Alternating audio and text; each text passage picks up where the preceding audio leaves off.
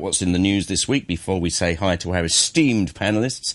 We've got the biggest corruption trial in Hong Kong history opening today with the most senior official ever charged and two of the city's biggest property magnates. A question from me: has Occupy Central become Occupy a couple of deck chairs in the police married quarters, but only between the hours of 8 and 9 if the bloke on the door says so? I'll hand it over to Steve Vines and Harvey Stockwin. How are you today? Good morning. As they say, with no real conviction. Every now and again we all meet together in the same studio, and that's great fun. I mean, Harvey's bent seems to be a lot more of the regional stuff, and there's one thing that ties in beautifully: the whole Occupy thing, and your angle is Taiwan. So why don't you start? Well, I mean, that what happened in Taiwan is everything that the Occupy movement is not going to be here in Hong Kong. It was entirely spontaneous. The actual occupation it just happened of the Parliament. Well, the government made mistakes, and it got the students' ire, but nobody planned it.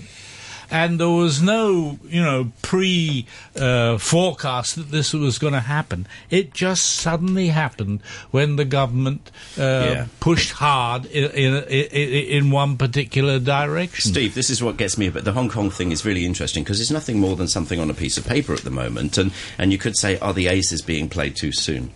Well, I think that's one way of looking at it. Indeed. I mean, I think people keep focusing on the small picture when you've got a great big picture out there.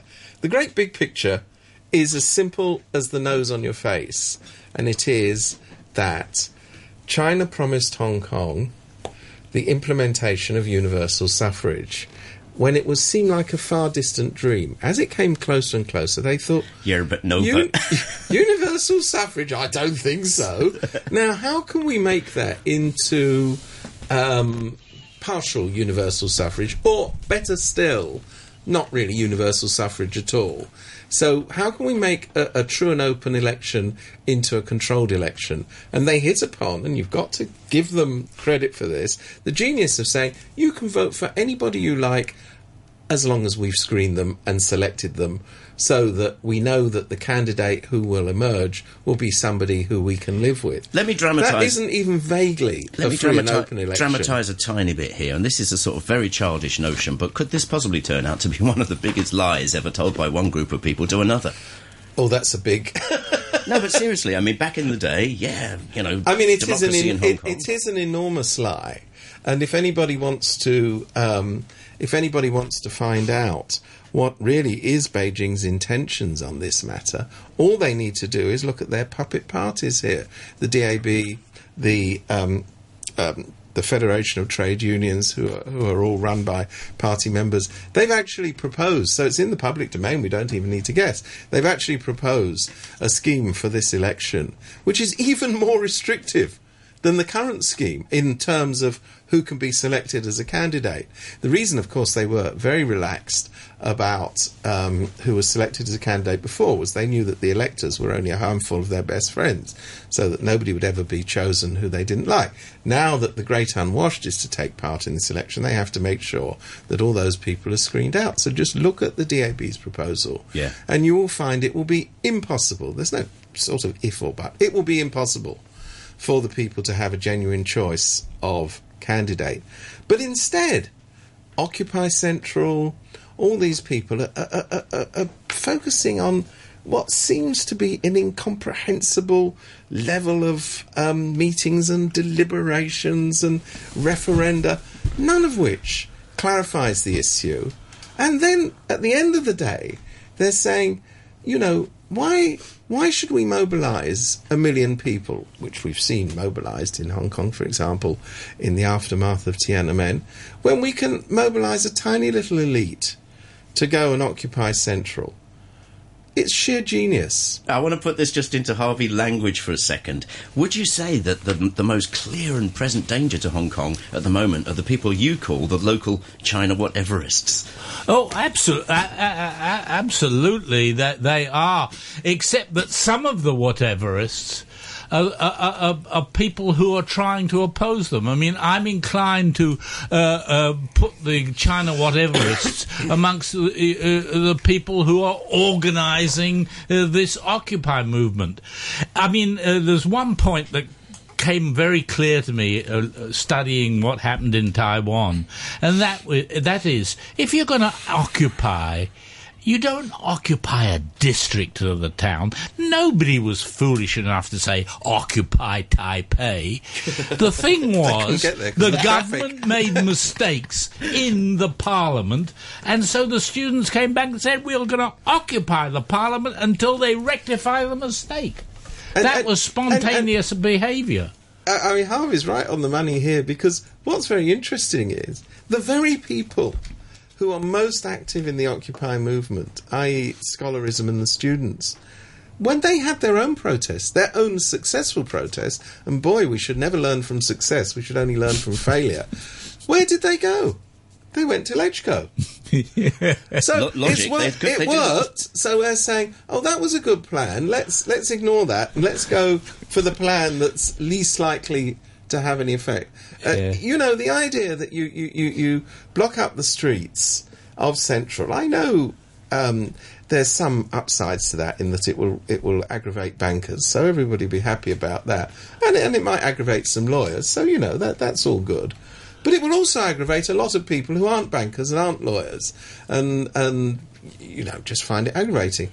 The idea that you should inconvenience the government in its central office, and remember, the genius of the new government complex is LegCo and the government headquarters are all in the same place.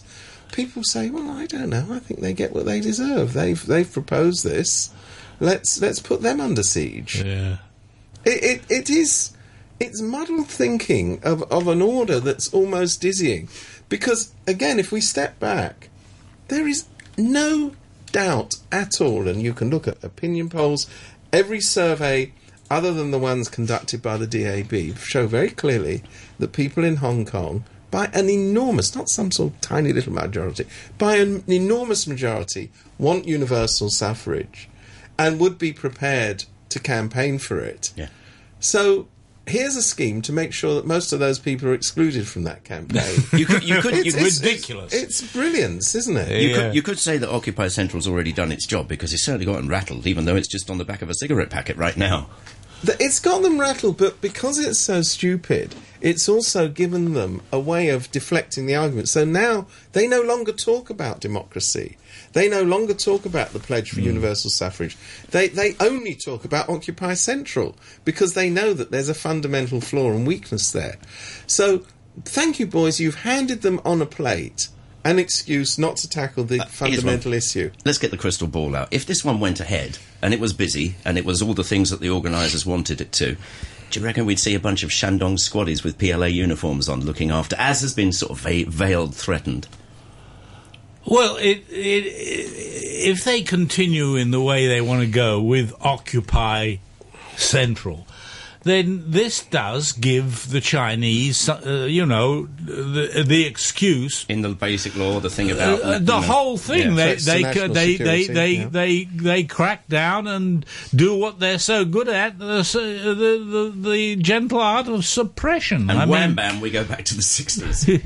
Well, that's right. Well, what happens here is what people feared, but never happened when the British were running the place, because the Chinese at that stage didn't want to offend the British. But if you remember, and I mean, if we're going to go back in history, even during the unrest in Hong Kong of the 1960s, during the Cultural Revolution, the British actually, of course, had troops here in the same way as the PLA did, but they were never mobilised. In fact, it was the police, only the police, who conducted you could call it anti-terrorist, whatever, but it was only the police who exercised public control activities. Seek coppers selective control, and it worked well. Yes. Yeah. I mean, I'm not entirely sure that it's axiomatic that the PLA would intervene, because you have a police chief. Oh, I'm saying, let's just see. No, but I'm just saying, I think it's always easier to predict the past than the future. I'm just saying that we happen to be in a situation, by no coincidence, where we have the most political police chief that I've ever seen in Hong Kong, a man who is bent on curtailing civil liberties if he possibly can. And I think he will deploy the police in the most aggressive possible way. And it probably won't be necessary to mobilise the PLA garrison, which I think even the people across the border know will be a step likely to mobilise even more people. There was a cracking story going around about giving PLA soldiers Hong Kong cop uniforms.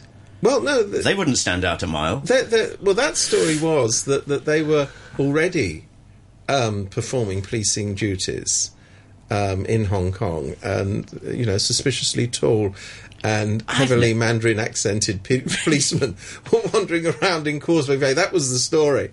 I'm not sure whether that was apocryphal or true, but it was certainly doing the rounds. I mean, that makes sense. I'd never heard that one before. I've never seen anybody that that's you're describing, sort of 6'3" with a sort of squatty haircut. You don't see many coppers looking like sure. apart from the nasty old Gwylos that Oh well, we know that nasty old Gwylos. You don't see. But anyway, let's try and put some sense into this one. Taiwanese students were reaching out via social media to the students of Hong Kong. I'm wondering if you're seeing much of a link in any way between what happened.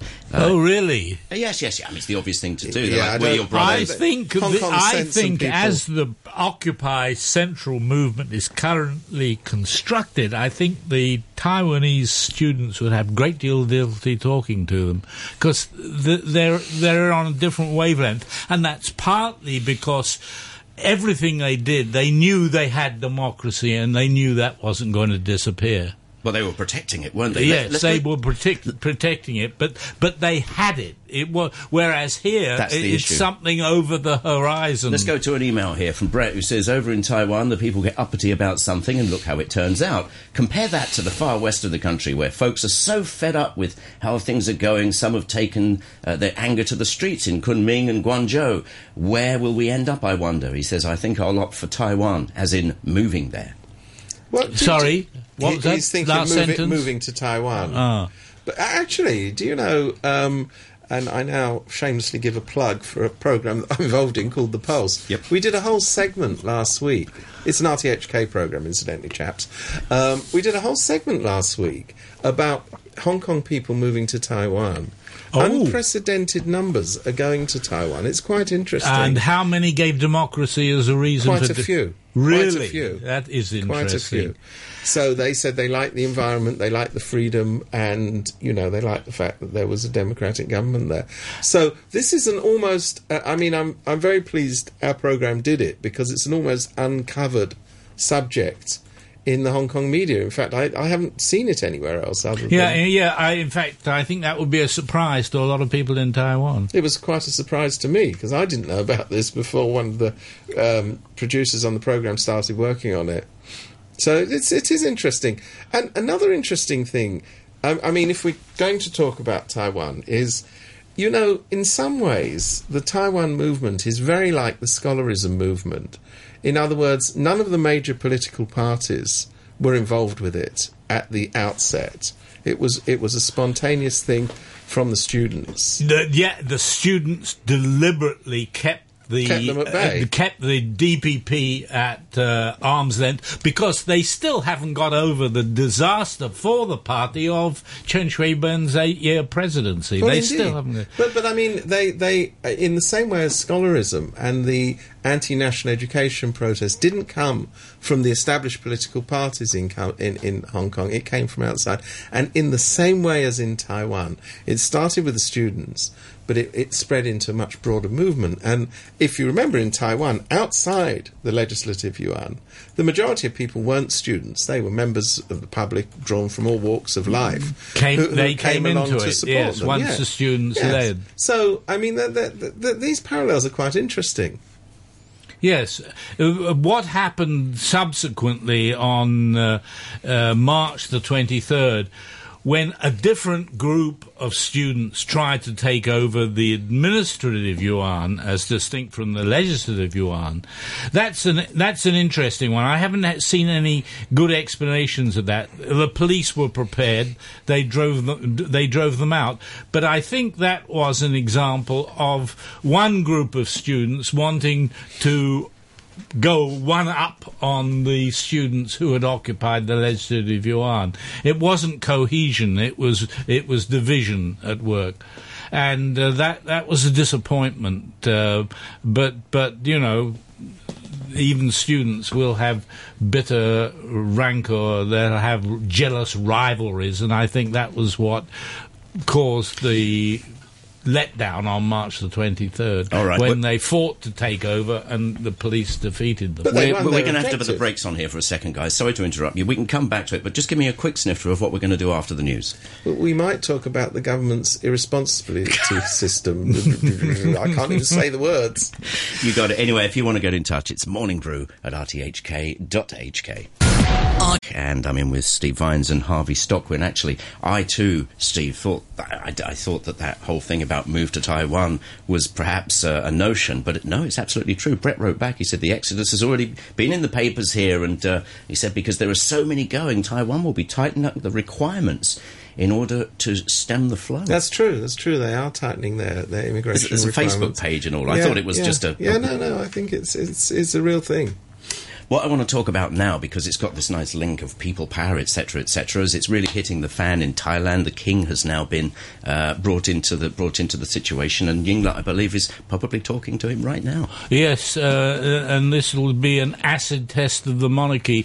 One of the big disappointments, I think, for those who would like to see Thailand progressing has been the lack of interference by the monarchy in the last year, 2 years. A word from the king could have sorted out this deep division between the Democrats, so-called, who are mainly centred in the south, and the Thaksin supporters who are centred in the north and northeast. And a word from him would have ended this negative conflict between these two forces, with the elite in Bangkok desperately trying to help the Democrats to undermine the Thaksin forces. Yeah. And Yingluck Shinawatra were playing a very actually shrewd game until yesterday, when the one of the main I wouldn't say the Supreme Court, but one of the main courts ruled that she had constitutional courts ruled that she had offended the law on what many people will see as total, especially in a taxing camp, totally spurious ground. Shifting around her defence guy. Yes, and as he is a relative, of course. Uncle defence guy. As a result, Yingluck has had to resign, and so have 8 members of her cabinet, but the Bangkok elite, which is, as I say, organising a thing and got this ruling out of one of the main courts, is still not getting what it wants, because it was hoping that an interim government would be appointed of entirely neutral people capable of rewriting the constitution so as to make it impossible for the Shinawatra family to go on winning elections. But I think what's really, really disappointing about this is you've got 2 bunches of bad guys. You've got the rapacious Shinawatra family who want to turn Thailand into a subsidiary of the Shinawatra Corporation. I don't know if I go along with that. I think to a certain extent this is about the up and coming business elite challenging the established elite around the court and around the army, the people who've run Thailand in various guises for many, many years during the reign of the current king. Yes, the Shinawatra family taking over from them. That's what I'm saying. In terms of winning elections. But I don't think that the Shinawatra people have great noble aims. I mean, what they have, and I think you cannot dispute this, is they in fact have a mandate to run a government. They have a mandate, and they are giving the people of the North and the Northeast something that they never got out of the Bangkok elite before, and that is policies that pay. They certainly have some of that, but what I'm saying is that the reason I say it's a tragedy is because with the red shirts and the yellow shirts, there are a lot of people who aren't from the elite who are participating in these protests, and they genuinely believe on one side or another that they're joining in for a greater cause. We've forgotten about those people, haven't we? I know. Well, there's a lot of them, and I don't think there is a greater cause. I think the greater cause for the leadership is a power struggle for their own ends, and precisely. This is where, on past occasions, the monarchy, which can be way above power struggles, has been able to give verdicts. When well, in the 1990s, particularly when the king stopped dead, the army coup just said, "I'm not having that anymore. You go back to your barracks. We will now go back to civilian government." Exactly. And he literally did that overnight, didn't he? Exactly, and that is precisely what is lacking at the moment. I am very surprised that Yingluck's reaction to yesterday is that she is going to appeal to the king.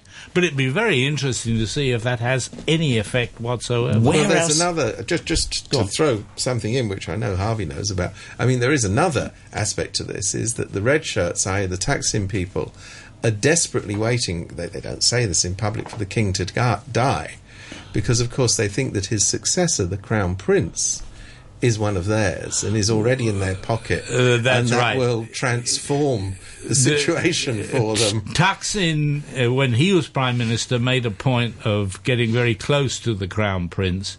And, of course, the Bangkok elite has long been favouring the Crown Princess as the new monarch, simply because they distrust the Crown Prince. So, I mean, that is... after this huge reign by Bhumibol,